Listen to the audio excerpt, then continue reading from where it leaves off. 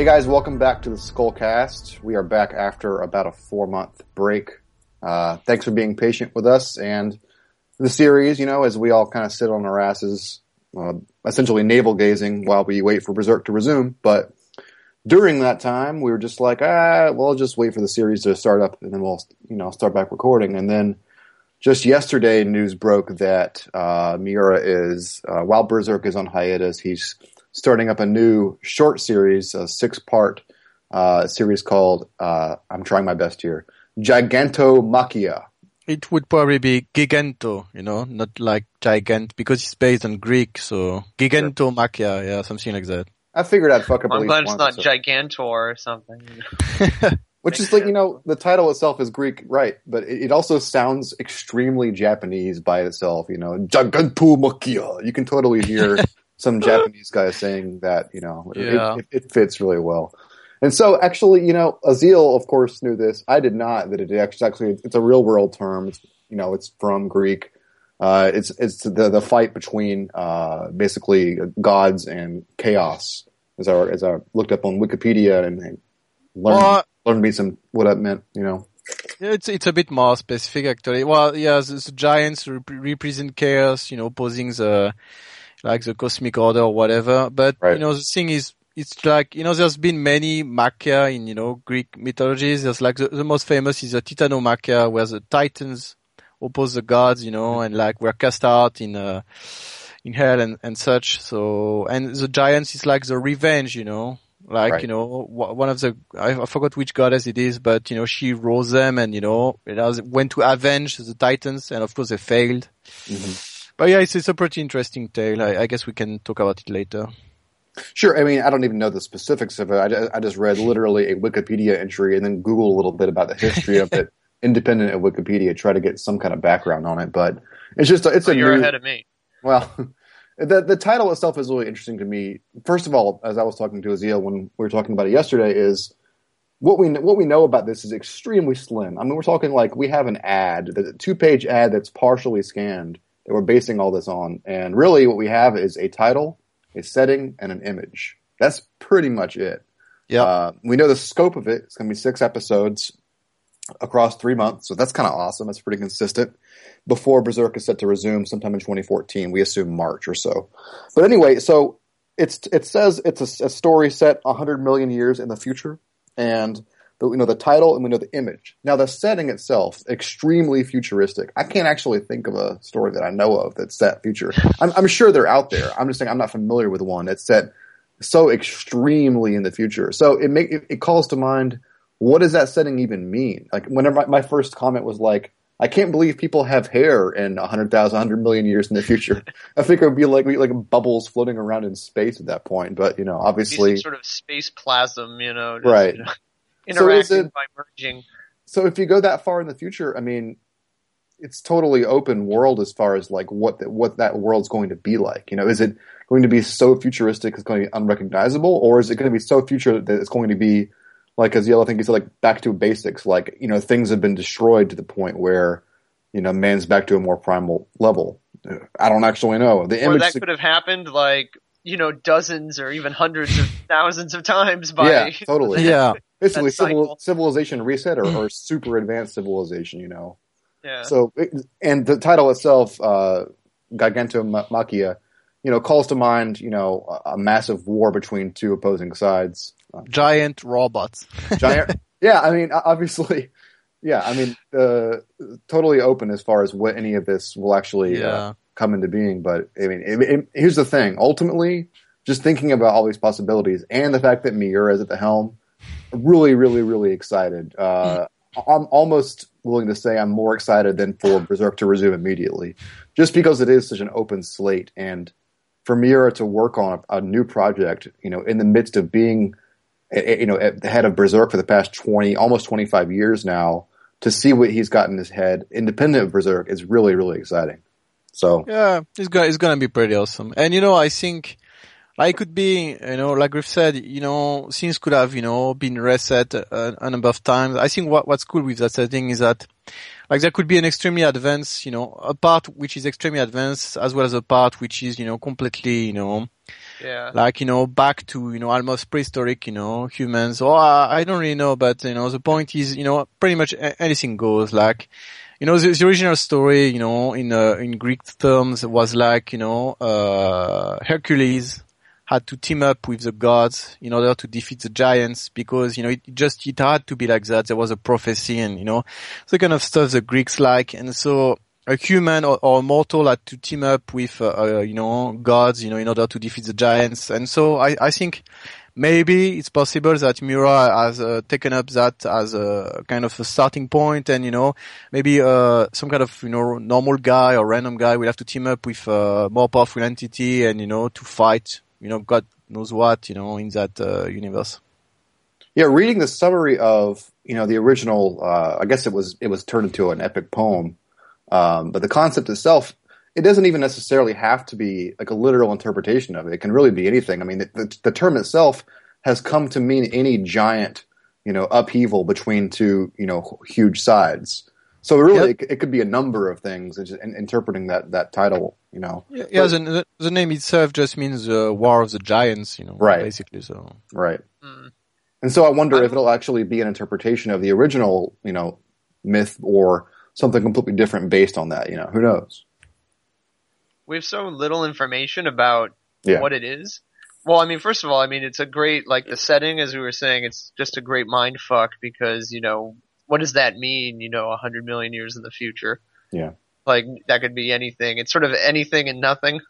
And I'm actually at this point, because we have so little information about what it is about other than that picture, which shows, someone with kind of a guy. flat nose. Yeah, it's just a guy. And I don't know if you want to, my twisted berserk logic, because it all bends back that way, is like, it kind of looks like the Moonlight Boy, but with, an adult in a flatter nose.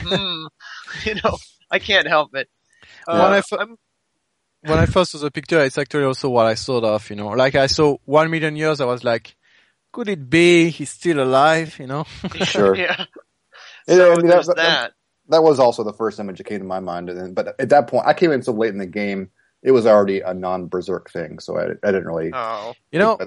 One thing that made me think about the fact it could be something back to like prehistoric times is, the fact the guy's face looks.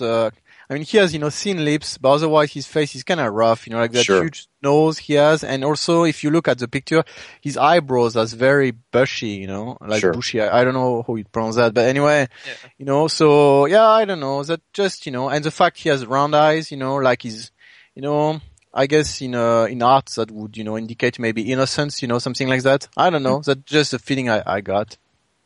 Yeah, I guess that's all we can really get from that image. You pretty much described every facet of it. But at this point, I was going to say I'm kind of more interested in, or at least, as interested in sort of understanding what the genesis of this was. Is this how Miura goes on a vacation? Like, I'm going to do a 6 episode side project that I'm going to have to develop from scratch, like as, a break sort of a thing, or, I don't know. I find it very fascinating if it really isn't going to tie back into Berserk.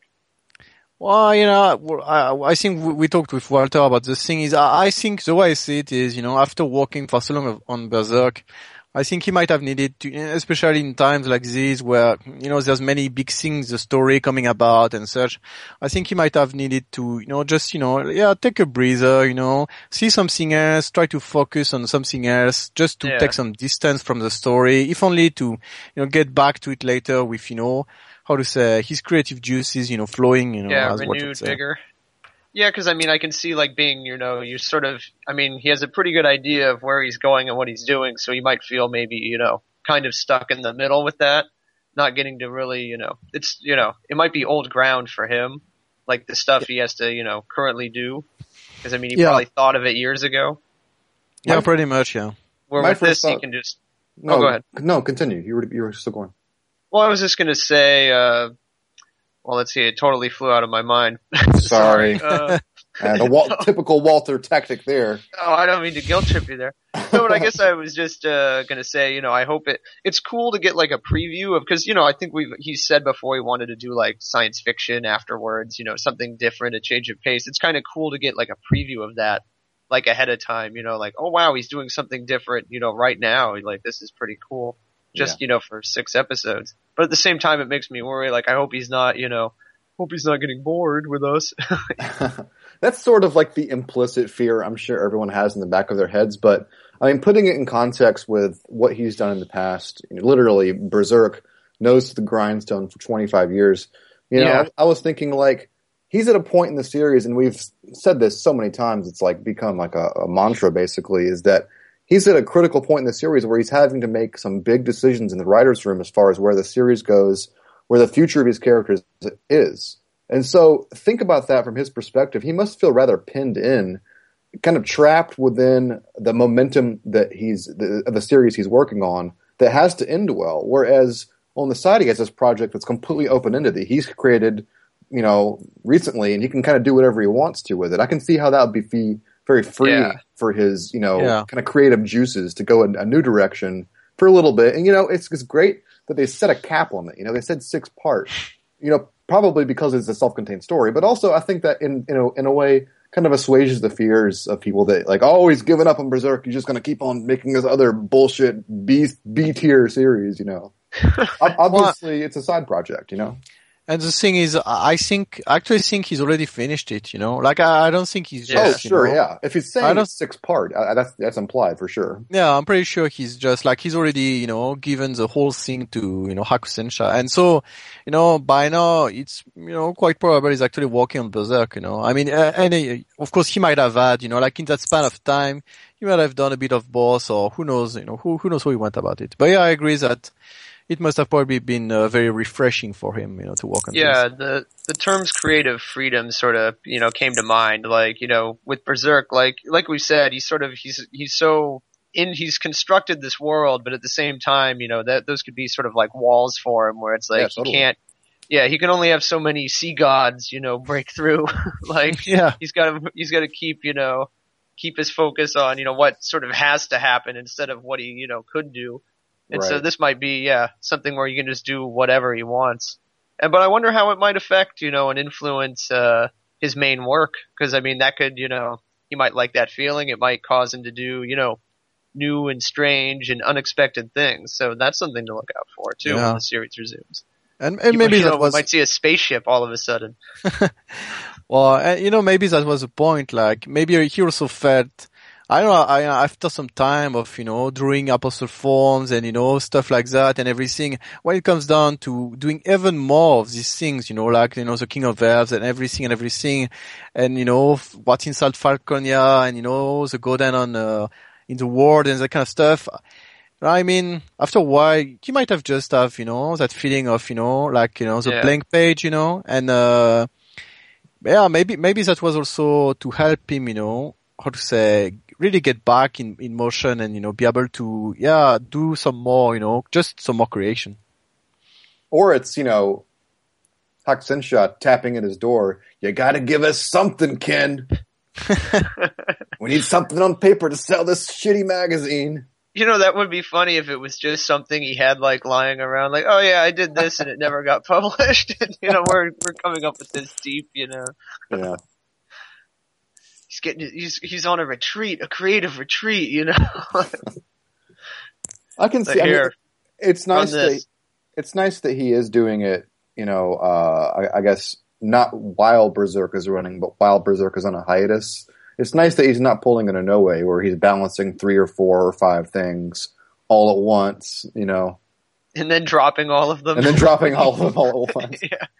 Yeah. Well, yeah, I don't think, given his, how to say, the way he walks, I don't think he could do that, Sure. like that would take, I think, he's kind of a perfectionist and, I don't think he could really do that. That's also why I'm not surprised that, like, he did this thing and it's being published all at once and then it's done, because I don't think he could, like, do 3 episodes of this and then work on Berserk some more and such. He did it when he was young, with Oro, while he was working on Berserk, but I'm not sure it was by choice, and I don't think he would like it now. Since this is futuristic, are we gonna compare it to his other, futuristic work? Well, why not? Why not actually? But you know, I mean, those were very like early walks. So yeah, I early think sort of simple sci-fi. Well, it certainly wasn't 100 million years in the future. I don't think. yeah. Well, yeah, and I don't think I think this is going to be more sophisticated. I mean, it's quite obvious to say, but well, who knows? There might be similarities. No, that would be cute.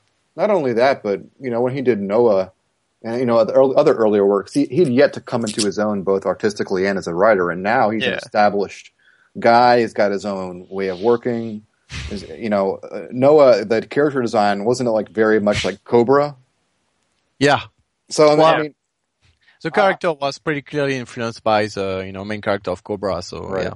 So I can see this being really, like I said, like really refined and really much more like evocative of a Miura presence rather than any of this 80s influence stuff. I mean, I'm just guessing here, obviously, but I'm really excited about this potentially being like a true Miura sci-fi work. I mean, just saying that makes me really excited. I mean, me and Azil have been the past that's like 8 years. They've been like complaining to each other about how the dearth of decent sci-fi out there right now, and to have one of our favorite guys ever potentially creating a sci-fi series, very, very exciting.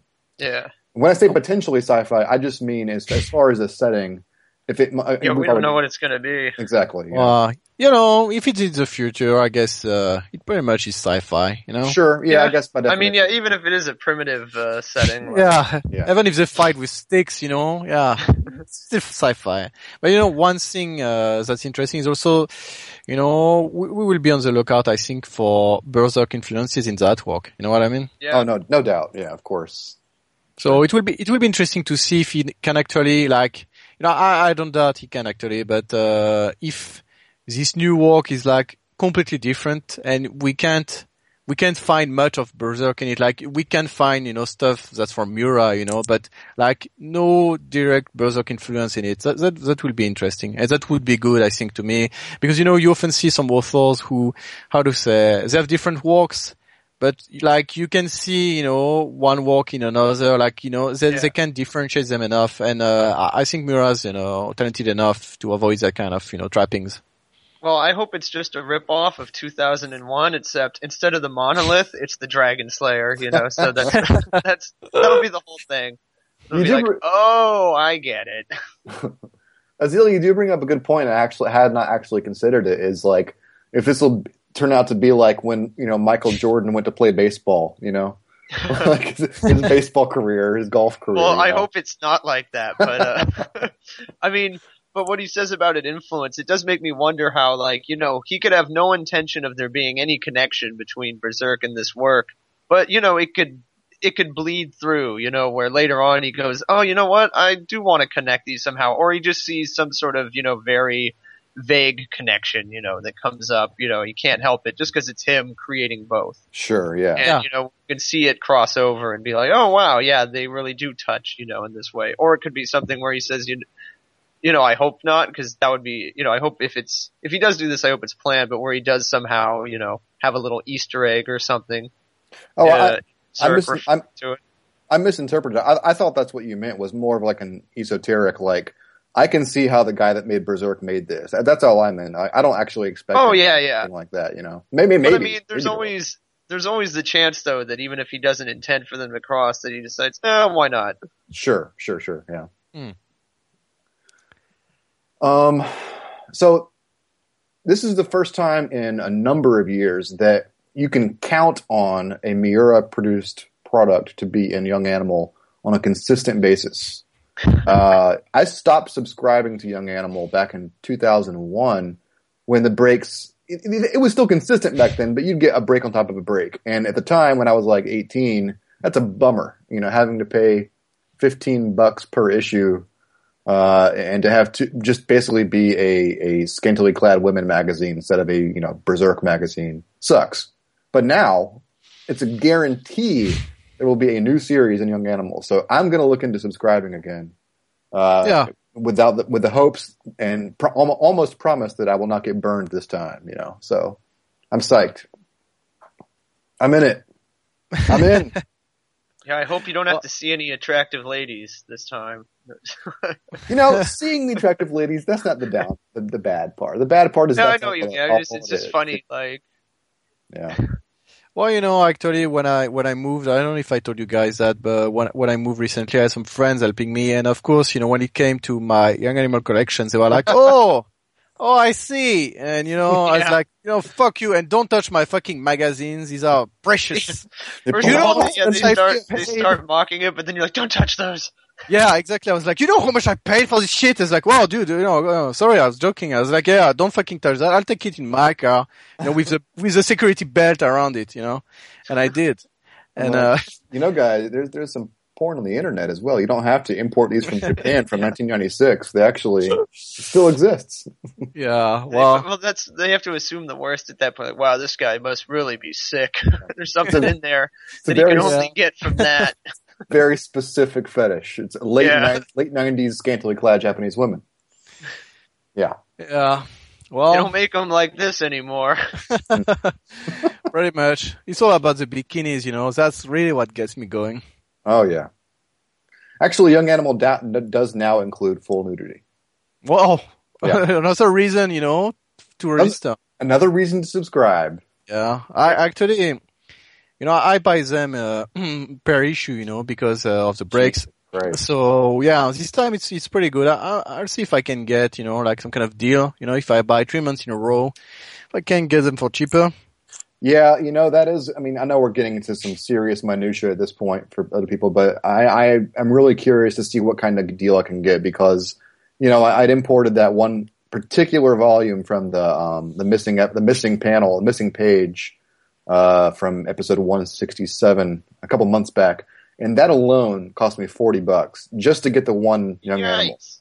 Now, I'm not sure how much I got fucked on that deal or not, but it sucked that I had to pay that much. But I was willing to go that far to get that one missing page, which was totally not worth it. But oh well. But yeah, I'm not sure how it'll work if you're getting 6 months or 3 months worth. I don't know, but maybe somebody out there knows. Well, I think it's pretty clear, like in my post, like the new series, will end in Feb.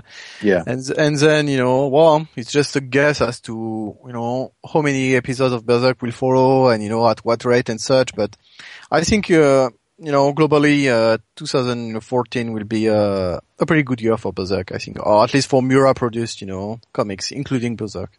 Yeah, this could all be a distraction, and at the end of the 6-episode series, it's just going to say Berserk will not be resuming. What? Berserk will not continue. Yeah. I mean, the fact that the ad even mentions that Berserk will resume after that, I mean, that's a good sign. Yeah, that's the first good sign we've seen in a long time. So that's great. Trying to stave off any mass hysteria there. Yeah, I have to say that after checking diligently 2-3 times a day. Development of this to have it come from a partially scanned magazine ad posted on Twitter, fucking A, man. Just like, come on. This is big news. It shouldn't be treated like it's a tabloid, like let's properly, source and credit this important news, not have it just cast on the wayside. Oh yeah, I read this in a magazine. I don't know, whatever. Maybe something will come with it. It's just kind of crazy. Well, the problem is like, pretty much every news we get from your name is always like that. Like whether it's ahead of time, yeah. Yeah, whether it's posted on Nichaneru or whatever on Twitter. The thing is, it's always some dude who got the magazine early, who just taking some shitty ass picture and like, oh yeah, check this out. And that's it. So yeah, unfortunately, it's never a photographer who gets it early. God, he couldn't hold the fucking magazine straight. I mean, what the hell? Yeah, well, I guess if we wanted really quite, the guy could have actually like unstitched the magazine and scanned it properly. But yeah, like you said, at least take a picture properly, like at a proper angle. Yeah. It's not like these guys, I don't know, what is he? He's only got like, one end, with 3 fingers or something. Oh, God. Maybe it's like some spy shit where he's like, in the secret lair and he only has like 3 seconds to take it with his watch. He's got a little camera that it operates by sliding back and forth and it takes pictures. That's right. It's actually possible because, I mean, the guys, actually in this case, he's got the magazine a week early, like a full week early. He's got a printed version. I mean, that's pretty crazy, actually. Yeah, I mean that's the exact nature of why we were initially skeptical of that scan of Skull Knight and Femto. Was it was so absurdly early. I think we got it on a Thursday, a week and a day before the issue came out, and it was just like, there's no way this is real. Holy shit, it looks real though, you know. So Yeah, well, the thing is, it's like for this picture, when you even though the guy who posted it said like, yeah, it's almost, entirely fake. The thing is, when you look at the drawing, like, there's nobody who could be, faking this. And even the lettering, everything, I mean, I've done, some fakes of, Young Animals and other magazines, shit like that. It's really, a bother to do, and to actually get the drawing, right like that, the guy would have to really make a fucking huge effort. And I don't think anybody would, go, through that much trouble, I mean, the actual fakes we've seen that weren't from us in the past were pretty shitty and easy to dismiss. So when you see something of that quality, it's pretty much certain it's real. It would be pretty embarrassing if it was a fake and like the whole 100 million years in the future is just supposed to be a ridiculous joke. Like, 20 years later. Yeah, it passes the scrutiny test to me. It's just my initial reaction was purely based on the source, which was super suspect, and we've already discussed how, illegitimate the image itself looks until you start looking at the details of it, and it's like, yeah, this is probably legit, so. Yep. So I'm excited, very, very, very excited. I've yet to see anybody in the thread, I'm sure it'll happen, be like, well, I'd rather he work on Berserk only. This is BS. I keep waiting for that guy to post, but I would. I mean, I want new Berserk. Yeah, we'll get it. But no, this is exciting. Although this conversation just gave me a depressing realization that if there is any monumental moments in the future, if a major character dies or something, we're likely going to learn about it 2 weeks in advance from a terrible cell phone shot, totally. Instead of seeing it in the issue. Femto and Skull Knight, well, it will be like that for Guts and Griffiths at the very end, like, hey guys, check this out. Oh, nice. Oh, I've actually seriously considered how I'm going to approach that as the series comes to a conclusion. I've actually given it some thought, and I think once we get down to the wire, once we see the end coming, I'm just going to step back just so I can appreciate that moment for, in the way it's meant to be portrayed. I say that now, of course, but when I'm 45, and the series is coming to its close, I might not be able to hold back from looking at the internet, but I'm going to really give it an effort to not. 45, huh? Yeah. I was thinking too small. Optimistic? You mean 65? By then you'll have implants, and I'll just mail it directly to your brain while you sleep. You'll be woken up by damn it. Yeah. Damn you.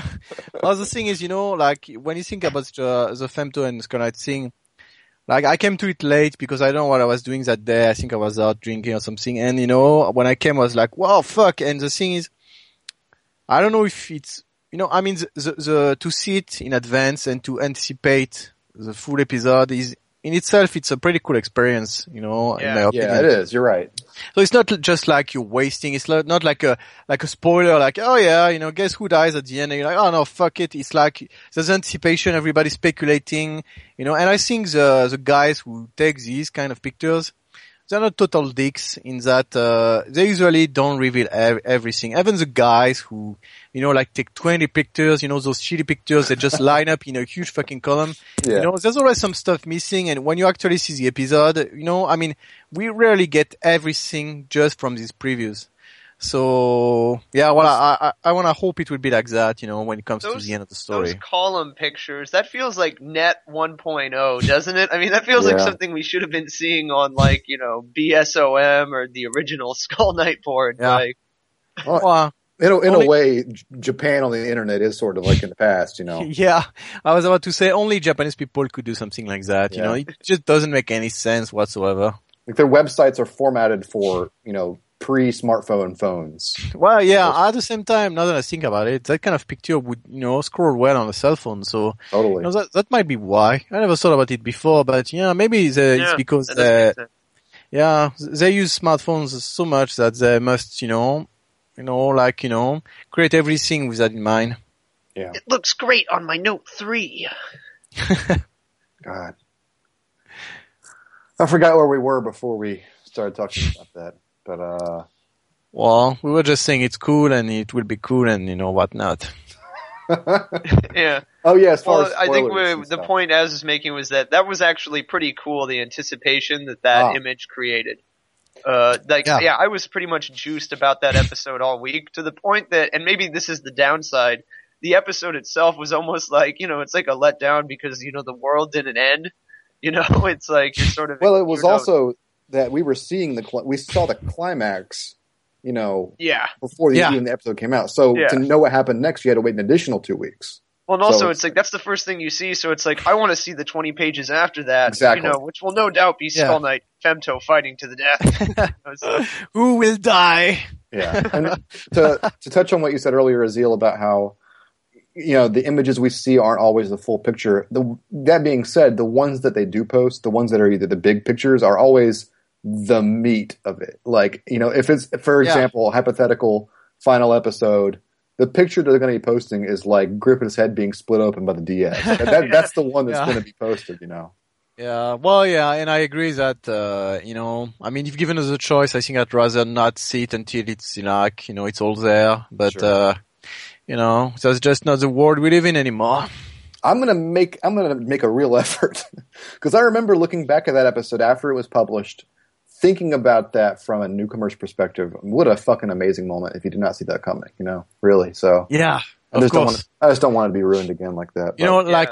Reading the episode and just, seeing the end and everything. Wow, my fucking God, man. Yeah. I envy the people who will just read the volumes, and just, man, incredible. Yeah.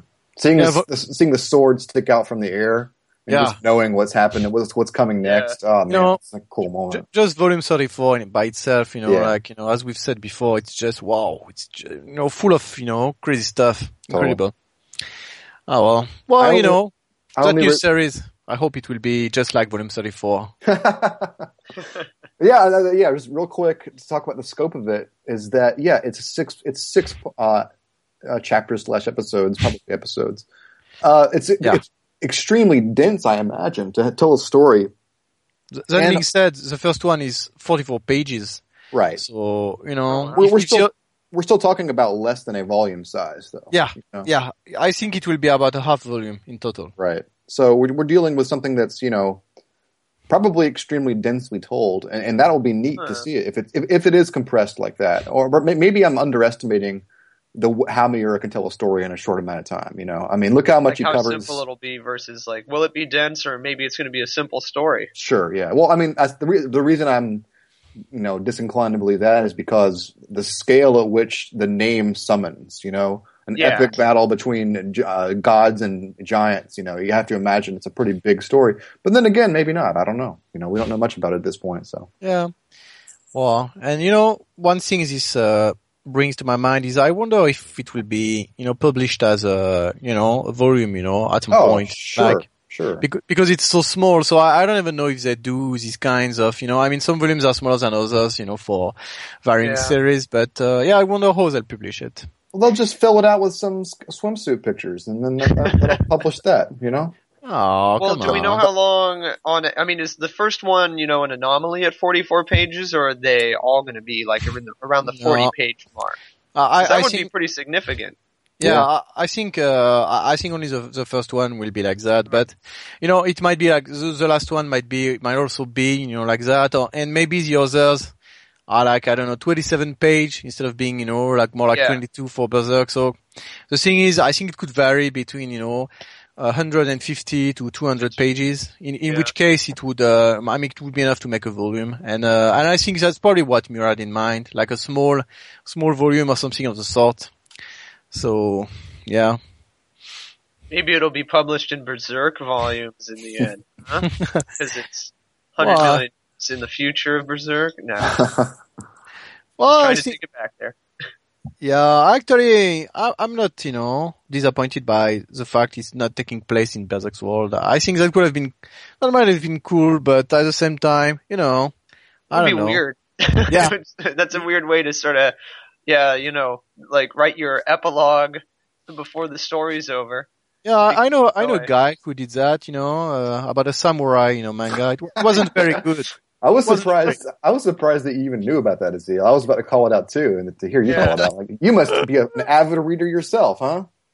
Well, of course, I always take up your guys' recommendations to heart. So, How's The Wire So- coming? I'm already on. I'm lapping you, man. Well, Did Breaking Bad blow your mind yet? I mean, I actually, now that you talk about it, I actually followed one of your recommendations, Griffiths, and it's that I've been watching Star Trek. The original series. you like it? Well, yeah, actually I do, and I regret not watching it earlier, actually. But when I was a kid, it was too, cheesy for me. But now that I'm, older, yeah, I appreciate it a lot. Yeah, I mean, it's the first season. And The Wire is next. It's still too cheesy for me, and I'm older than you, so True. I'm older than both of you, and it's still too cheesy. I couldn't get through. I really did try. I think I watched 3 or 4 episodes. And I'm like, nope. I'd rather watch. I love them. I'd rather watch. I mean, TNG. if you watch like the first and second season when it's actually by like contemporary sci-fi writers of the time, it's pretty cool. No. Yeah. I mean, the thing watching it, I did really appreciate the concept because it's really high concept stuff each episode. Yeah. And that's great. It's just the base level execution of everything. The elevators that are cardboard being pulled yeah. up. I just couldn't get past it, and that's I find that charming. yeah. Well, I You can have to just be in get, the right I can mindset. just, yeah, I can just get over it for, I just don't mind it. Even when he's fighting guys in costumes and it looks ridiculous, but yeah, it's funny because that really bummed me out as a kid. Like I could never, even think of liking it, but no, I just don't mind actually. I really don't mind. I don't know why. I guess, I'm like that. It's the same with all movies. I don't really mind. So I guess, I can just, see beyond it. Well, I think on some level we realize that everything is that now. It's like, Sure, yeah. it's all guys in ridiculous suits, even if it's like a computer generated image that actually is quite objectively well done. It's still sort of, it's all fake. We're all just suspending our disbelief and using our imagination. So That's a you good can just point. look at it that way. Yeah, pretty much. Yeah. I mean, the entire industry is an elaborate fakery to begin with. I mean, the story, every story you hear is a manipulation of a kind, So yeah, that makes sense. Although, Azil, you should know that they made a sequel to Star Trek, and it stars Professor X as the captain of the ship. Oh, I know about fucking that. Yeah. And I watch it afterwards. I know about Next Generation. I plan to watch it. And, I might even watch Deep Space Nine, I mean. Whoa! Off the Yeah, reservation. Deep Space Nine was good. Okay. It was good? Was it as good as Babylon 5? I don't know. I didn't watch Babylon 5. I actually watched Babylon 5, when it aired, way back then. And, yeah, I appreciated, some parts of it. I don't think I watched it to the end because, but yeah, I watched a lot of it. You can skip Voyager. Yeah. Why, yeah. Okay, alright. It's totally unfair, but Babylon 5 and Deep Space Nine are like my starting point for jokes about nerds. It's just like, that's where I start with those two series. Well, Deep Space Nine is going pretty deep. Yeah. In Star Trek.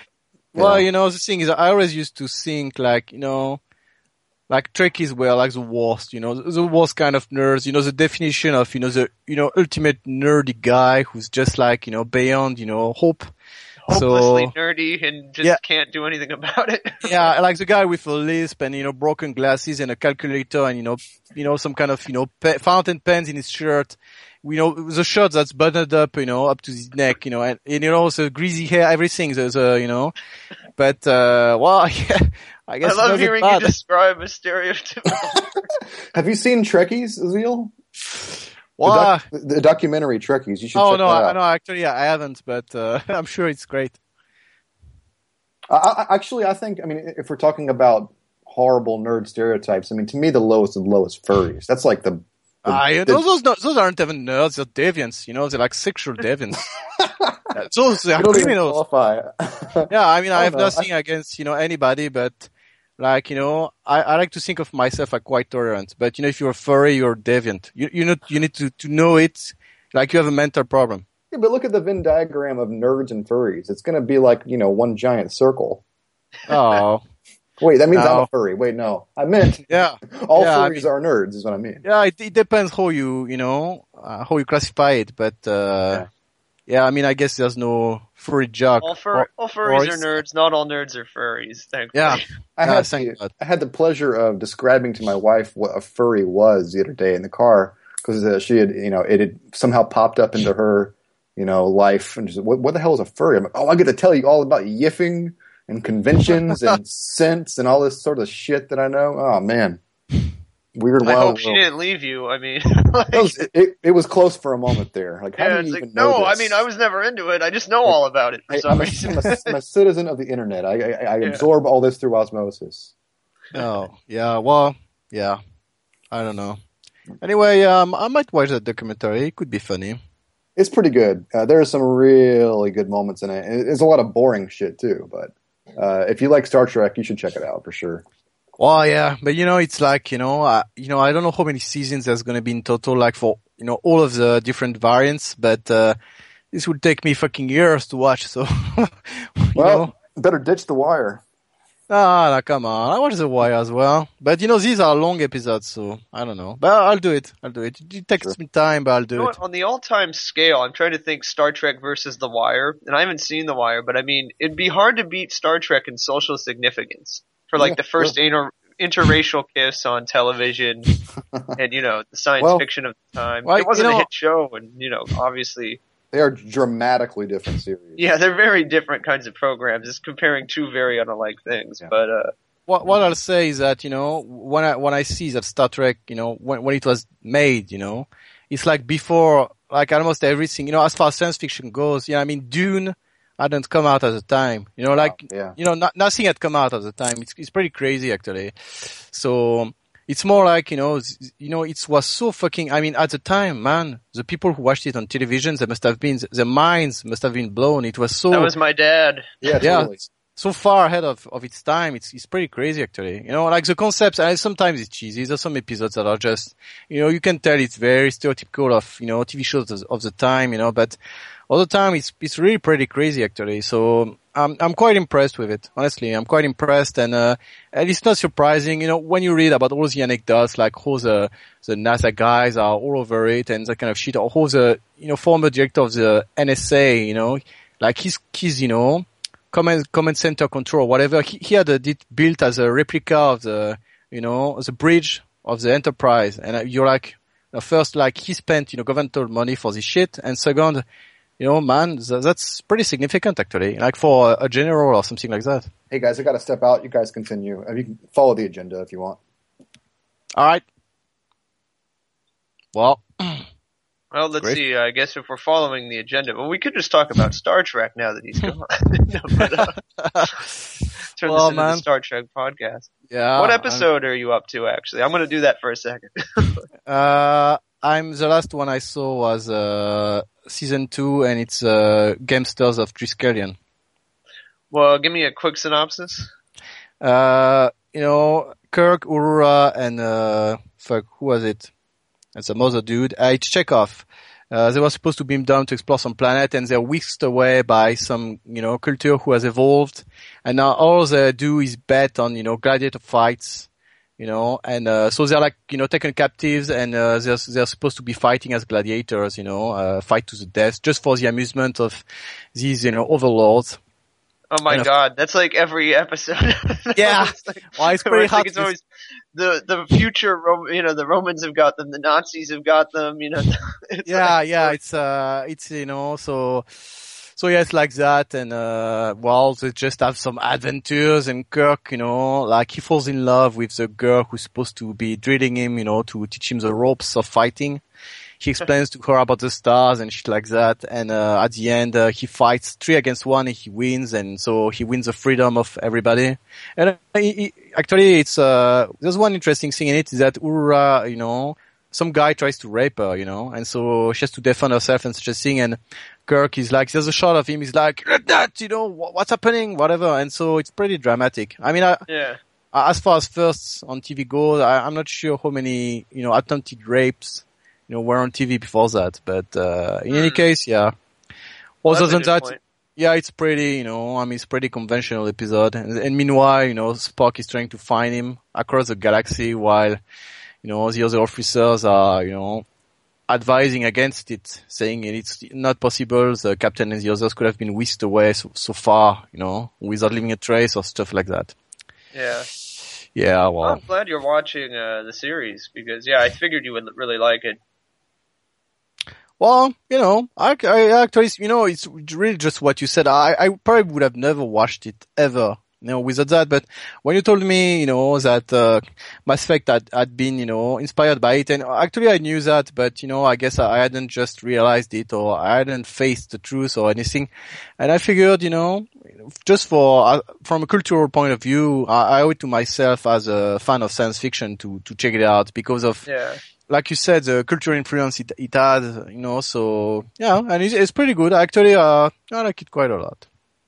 Yeah, and actually, now that you mentioned Mass Effect, one of the things I love about it is just, to me, it's sort of like in my mind, I've pegged it as sort of like what you would get if you combined Star Trek and Star Wars.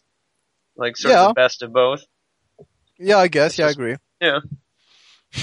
In a more actiony, type of, but with all with most of the philosophical and ethical, issues, in the background. So it's got some hard sci-fi in there, but it's also got like the grand adventure, aspect going on. Pretty much, yeah. Well, let's see. Do you want to talk about Zelda? Yeah, I was about to propose it. So yeah, sure. So yeah, I pre-ordered it. Have you or? I haven't. I'm still wrestling with whether they now have the bundle available for pre-order. Oh yeah, with the new one with the Triforce on it and stuff like that. It's very, very nice looking. So I'm still struggling with, am I going to get that? Am I just going to, show a little more restraint? Do I go and get it at a store so I can pick it up? That sort of thing. But I'm going to get the game in either case. Yeah, I have high hopes for it actually. I just, I'm not sure. I mean, I've kind of, I'm in a weird place where for many years I've sort of, I've toned down my expectation for the series a lot ever since, I don't know. I think the last one I really enjoyed was, Zelda 64. I mean, I liked Wind Waker a lot, and even Twilight Princess, I enjoyed them, but it just wasn't the same. It wasn't, the fucking revolution that the early episodes were, and, yeah, I mean, they were derivative, definitely. And for this one, after, Skyward Sword, I guess this one gives me hope. So I really want it to be good. But at the same time, I hope I won't be disappointed. So I don't know. Yeah, I guess my sort of realistic fear is that it's going to just be like, they've gotten pretty good at pumping out these Zelda games. I mean, there's a million of these look down ones on handhelds. Yeah. So I'm just wondering if it's just going to be like that, but in the Link to the Past wrapper to get everyone, excited, it's Triforce of the Gods too, but it's like, it's really just like, it might as well be like one of the ones where it's like the Wind Waker Zelda running around doing stuff. Yeah, it's pretty much what I hope it's not. Yeah. So I'm hoping it is more in the vein of, Triforce of the Gods rather than, just another one with a new gimmick, pretty much. My expectations are mediocre, I guess, but I'm excited for a couple different reasons, and I'm not going to spoil anything about it, but I do want to say one thing about the way this game is designed is they're taking a lot of chances in a lot of the whole structure of the game, more so than in any recent Zelda I can think of, and they're just two things I will say about the structure of the game. You can access any dungeon from the very start of the game, independent of your items. I did not know that. Here is the weird part, though. Here's the double-edged sword of that design point. The items you get, hookshot, boomerang, whatever the hell, you buy from a item shop with rupees. So you don't there's no big unveiling like, oh, here's a dungeon that's clearly designed for the hookshot, and once I get the hookshot, I'll be able to do that. Well, it's not like that. It's just you have to kind of figure it out, maybe. Yeah, you'll encounter a dungeon obstacle. Like, I bet you I need the hookshot for that. And you go, get enough rupees. And here's the trouble with that. I guess it implies that you have to grind to get money to get the item you need to progress. And you have to click on the real world money paywall. Oh, God. Buy the item to get to the next dungeon. So the way that's designed, I'm both excited about what that can mean and also a little scared that it's going to be a little rote, I'm not sure. But I'm just happy they're taking a chance on something new. instead of the same old shit, you know? Yeah, one thing that actually made me pre-order the game, like I had posted on Skull Knight, I'm not going to pre-order this. I'll just wait until I see the reviews. And just, like 4 hours later, I was like, well, I pre-ordered it. It's because I saw an interview where the director said, that he had realized that, hand-holding just ruins the fun and actually, ruins the game. And he said, yeah, so this time we are just going to hold back from that. And that he actually had to, he got into arguments with his, team where he forced them to remove hints from the game, and some parts where the guys felt was too, obscure to figure out. And he Thank God. He made the decision, he told them, no, you remove it, and it's going to be like that, and Could you just tell them, have you guys heard of the internet, It's yeah. Don't worry about it, Yeah, well, it's just, yeah, pretty much. But, in any case, that I was like, okay, well, I guess this time, maybe. And yeah, that thing about the dungeons, yeah, I mean, that's just the cherry on top, and I think what I hope is that, in the first Zelda, there was often some kind of, shortcuts with bombs, you could, if you found the right places, you could get many shortcuts and you could do the dungeon without it, but, you could also, use it to your advantage. So I hope it's like that in that you can do a dungeon without a hook shot, but if you got it, it can help you get to more stuff or, do it, more easily. And some enemies are, weaker against some stuff. So if you've got more items, it helps you, be more proficient in battle. So I hope it's done intelligently. Yeah, the most exciting thing I've heard about it is, what you guys just said about any of the dungeons being accessible.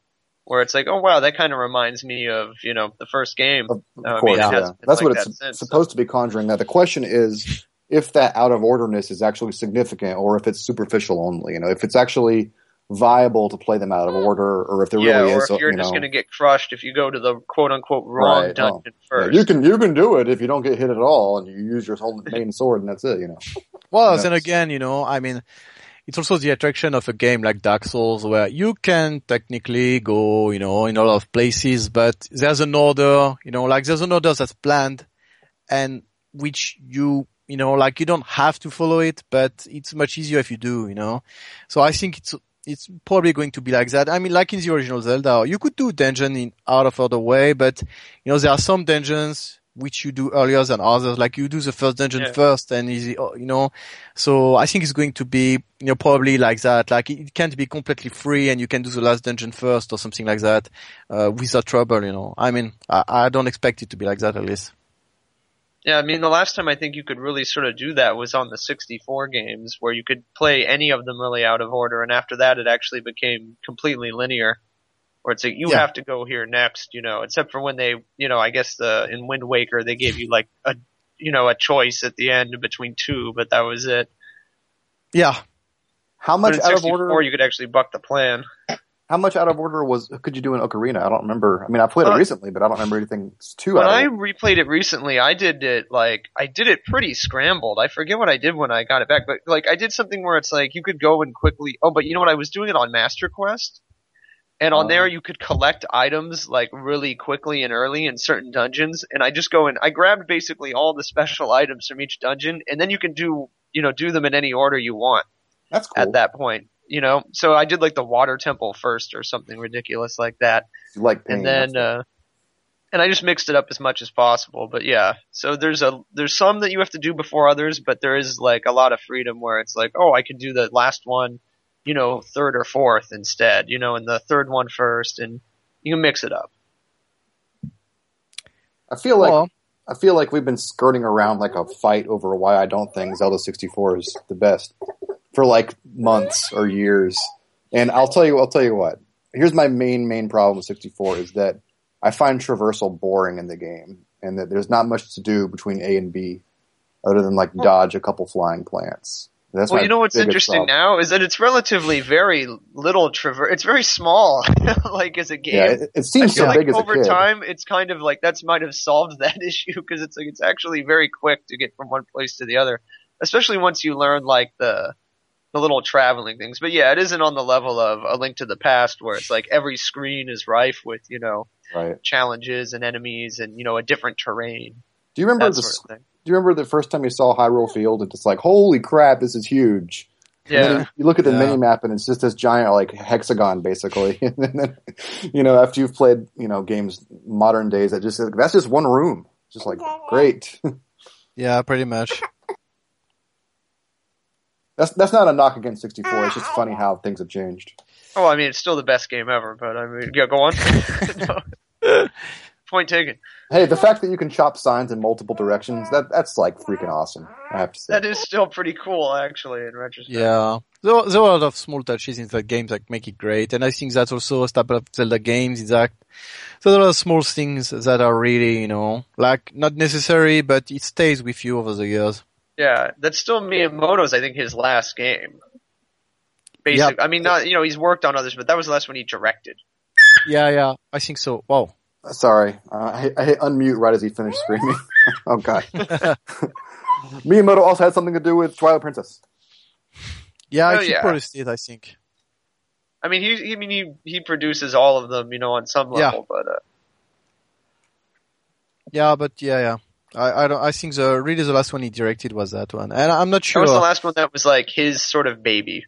Yeah. Did he direct, Galaxy or not? Mario Galaxy? I forgot. I don't think he's listed as a director, but he was like the lead on that or something like that. The director was somebody else, I believe. Yeah. I don't think he's been a Although director for what it's for a long worth, he time. didn't direct A Link to the Past, and I mean, it's not like that one was, it's not like it suffered or anything. Yeah. So I shouldn't stick to that since I just did like a post where I said, we get too stuck on, who directed or who did this, Yeah, I agree actually. And I agree with that post you made. Also, we already talked about that before, about Star Wars. And, of course I completely agree. And yeah, it's the same for games. I mean, it's not like, Kojima or people like that who are often, like they are really on the front on the scene, but it's not like they do everything alone.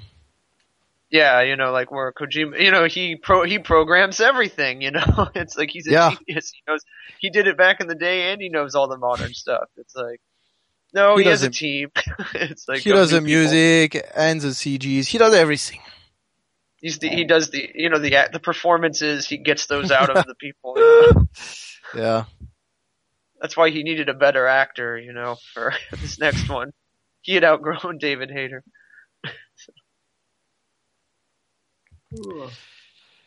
Well, I guess that sort of touches on segues into X-Men if you guys have the time. I don't know.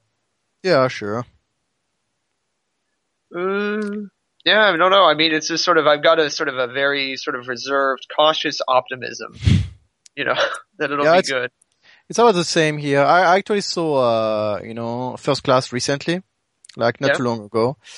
And, I was quite, cautious about it. I know you guys had said it was good and such, and I was cautious about it, and, I enjoyed it on, several, ways, but, I wasn't blown away or anything. Like, there's some things which I thought could have been better, and, so about this one, I'm optimistic, but at the same time, like you say, I'm just reserved, I'm also cautious. Like, I don't want to believe too much or to hope too much because I wasn't a huge fan of the first movies. And, I want to see who it ends up being, but, I guess I'll just wait and see, that's my approach. My guess is that I'm probably gonna like it because the interesting thing is I don't have high expectations. Like I don't think the movie's ceiling is like, oh, it could be one of the best, hero movies ever, or anything like that. I don't think it's gonna be that. Like I like the first two X-Men movies and I like First Class, but I'm expecting something just sort of in that range, where it's like, these are decent, these are not embarrassing movies, these are not totally shameful, like, the Wolverine movies or something where it's like, oh my god, this is pits. So I mean, I'm just expecting something good. So it would be easy for it to, surprise me at the same time. Speaking of the Wolverine movie, actually I saw, I don't know if it's a trailer or something for the new one, like the one where he goes to Japan and, I saw it. Like that. So how is it? Is it, terrible? It's terrible. It's terrible. The trailer just sort of makes it. I could have told you that just by looking at the trailer.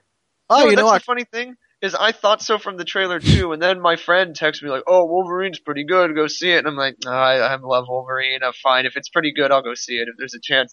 and I hear snickering coming from the back of the room because I took my fiance. And yeah, it was bad. So, and I just sent him like text afterwards, like, I want my $20 back for this movie. What about What about that first Wolverine movie? I remember I watched that one for laughs, and I actually had a good time going into it with that in mind. I was in pain. It hurt. It hurt me. I'll just say real quick because I don't have a lot of time. What makes me excited about this movie? I mean, I agree it could probably fail just as well as it could succeed, based on the level it's trying to portray. But what makes me excited about it is it's doing with the X-Men story with what I like X-Men to begin with. Like when I was a kid, a teenager, those whole crossing time stream things. That's what I liked X-Men for. It was willing to deal with those kind of things, kind of in a unique way at the time. So they're doing it in a modern time with this cast that I really liked in First Class. I'm excited on that alone, just to reigniting what I liked about X-Men as a kid. They're just doing it, now. So that's cool with me. That's a good point. All the movies have sort of been a compromise in that you really couldn't do that. Like, especially when the first X-Men came out, they had clearly had a budget. And so everything was kind of scaled down. It was like, how could we do an X-Men movie? But, no Sentinels. It was PG, people weren't really getting, there wasn't any like gore. Like I remember, not that you need gore, but like I remember there was a jump from the first movie to the second where Wolverine just starts killing people and it's like, hey, this seems more appropriate. Like you got a lot more wild and that helped. And it's like they've sort of been building on that ever since. Like, well, not with the third one and the Wolverines, those were disasters. But the Singer produced movies, each one has gotten, I feel like a little better. And so I'm hoping that'll continue here. I'm not expecting it to, be, the best movie ever, but I also don't think it could fail too hard either. Like, I'm not going to be like, oh, I'm so let down. I'm just going to be like, oh, well, I wish it had been better, but oh well. Yeah. I'll probably still enjoy seeing these characters. And yeah, it's got time travel. It's got Sentinels. It's got, that cast from First Class that was enjoyable with, pretty much the enjoyable cast members from the original movies. Yeah, I agree, actually. So, yeah. So it's like they put in all the good, they've got all their eggs in one basket and cut out all the fat, and hopefully that'll be reflected in the final product. Yeah, so that summed up, pretty well, actually. Well, another movie I saw recently, Man of Steel. And you know what? Actually, I kind of liked it. It's pretty impressive, like on a visceral level. I mean, the action, it was the best action movie I've seen in a long time. Like, that was impressive. And I think I liked how they portrayed, Superman, I don't know, I saw a lot of murderer. Yeah, there's that, of course, but I can overlook that. I'm not, a fucking, hardcore fan of Superman, so yeah, I know he's not supposed to and whatnot, but whatever. You read Berserk, so it's like, oh my god, the protagonist killed somebody. Oh. Well, it's true. It's like the whole character is built around, these kind of premises. But, the thing is, globally, people were like, oh no, it's just, it's terrible and such. I saw a lot of very harsh criticism, but actually I thought it was, overall pretty well done, actually. And, very well done. Yeah, technically. Like, I guess the problem is just sort of ideologically if you have problems with, like, how things were portrayed. Yeah. And how they changed certain things. Well, yeah, and I'm not sure, like bringing on, Zod and such was, I don't know if that's the kind of villain I wanted for that movie, but overall it was still pretty good, Yeah. The action was pretty amazing. The final fight between them when they're flying is like, I hadn't seen anything like that in these superhero movies, like executed on that level. Yeah, it's pretty ambitious because when you see, like, for example, Avengers, which I enjoyed very much, but, like there's a couple of, cool scenes, like, for example, when, Thor is, striking and Captain America raises his shield and it fucking blows everything away, that's the kind of action that's, literally awesome, like you're like, wow, fuck, and you don't get to see that kind of stuff very often in these movies, and so yeah, to actually see, superhumans characters, just, I don't know, blowing shit up is just, that's what you want to see. They were doing it consistently where like it normalized it, where it was like, well, this is how super people would be. It wouldn't just be that one moment of punctuation. Yeah, pretty much. Yeah. I didn't know Man of Steel was a movie I should see. The reviews seemed pretty negative at the time, so I just avoided it. But I guess I'll check it out. Yeah, actually, Go ahead. it's not. I guess it's we're both trying to go ahead. Go ahead, Az. Well, I was just going to say it's not like the best movie of the century, but Honestly, honestly, forget it then. I'm only interested. yeah. I mean, I think it's a pretty good action flick, and it's not mindless. Like the way the main character he's dealing with his parentage and that kind of shit, and it's all. I think it's done quite how to say, it's well handled, and the movie is well rounded. So I actually liked it. I even like, Lois and all that kind of shit. I think it was really pretty well done overall. So I actually think the movie got an unfair treatment, and probably just. Yeah. The way you're describing this movie is exactly what I felt about the first movie, which was it got terrible reception, and I saw it way after the fact because it had poor reception. Superman Returns? Yeah, and I watched it. I like Superman Returns. Like I saw it like maybe a year or two after it was out, and I thought it was. I thought it was okay. Very different. Yeah. It's interesting because they're almost like it's like two sides of Superman. These two movies. Mm-hmm. Yeah, it's true. It's like it's interesting. They sort of go in completely different directions with how they explore the character and like what they focus on. I think I heard one review, like a negative one on this one, where it's like this movie is about the strongest man on Earth, not about Superman. It's just sort of about that. Like, and so I'm fine with the whole killing thing. The ideological problems don't bother me as long as it's in service of the story and not, ooh, he just ripped that guy's head off. As long as it's like it's actually exploring that concept. They treated it as a serious issue, and everything. I mean, it wasn't like he was also kind of indifferent. He was kind of an aloof Superman in a lot of ways, which I guess people. I can see how that would be really cool. It's like, It's done sensibly, I think. I mean, I'm not going to spoil it for you, but it's not like he's just enjoying killing a guy or, it's done sensibly. Like he does it, because he doesn't really have a choice and then he regrets it. It's just, I mean, you can't, it's not like evil Superman or just, I'll kill you. It's not like that. So I would watch that too, though. Just well, yeah. Actually, that would be pretty enjoyable, but, I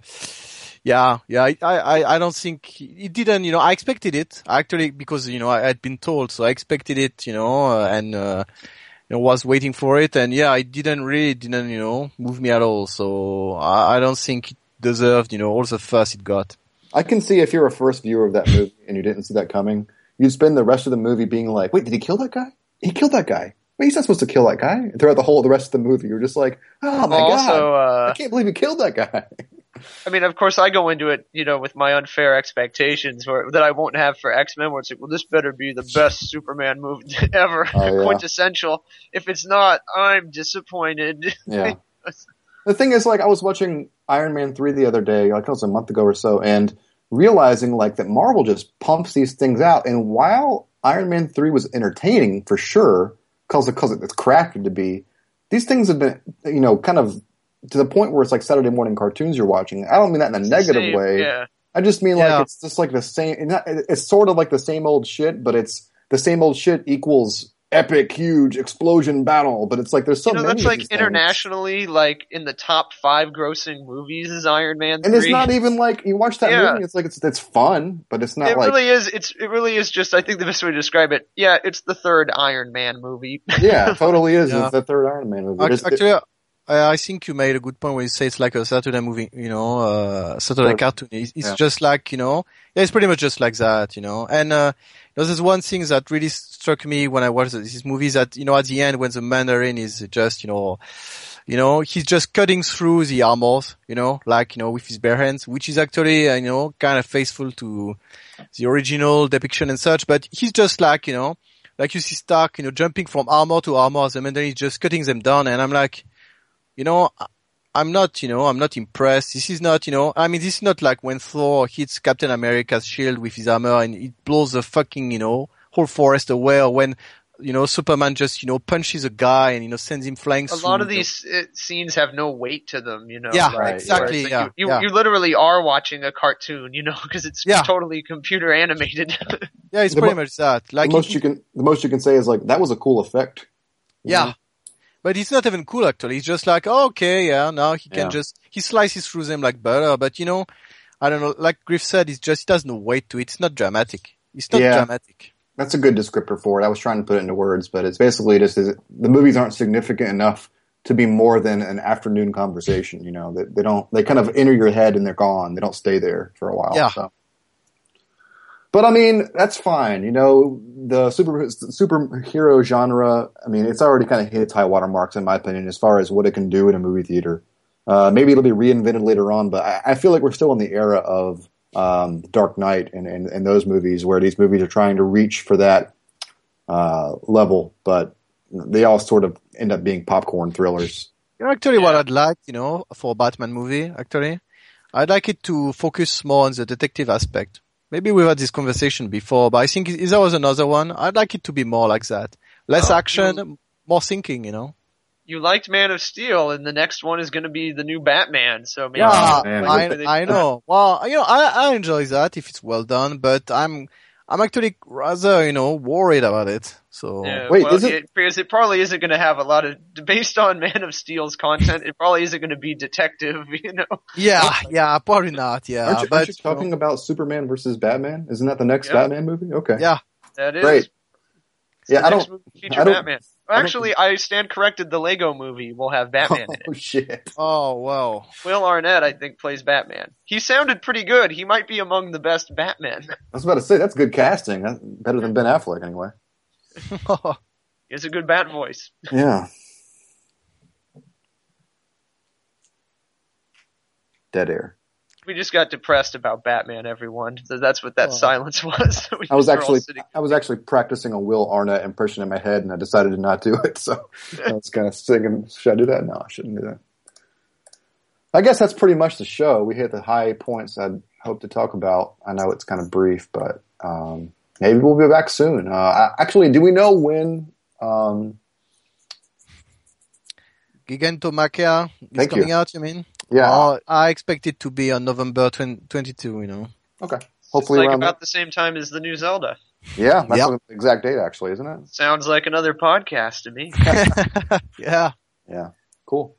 Well, guys, thank you for joining us, and we will be back.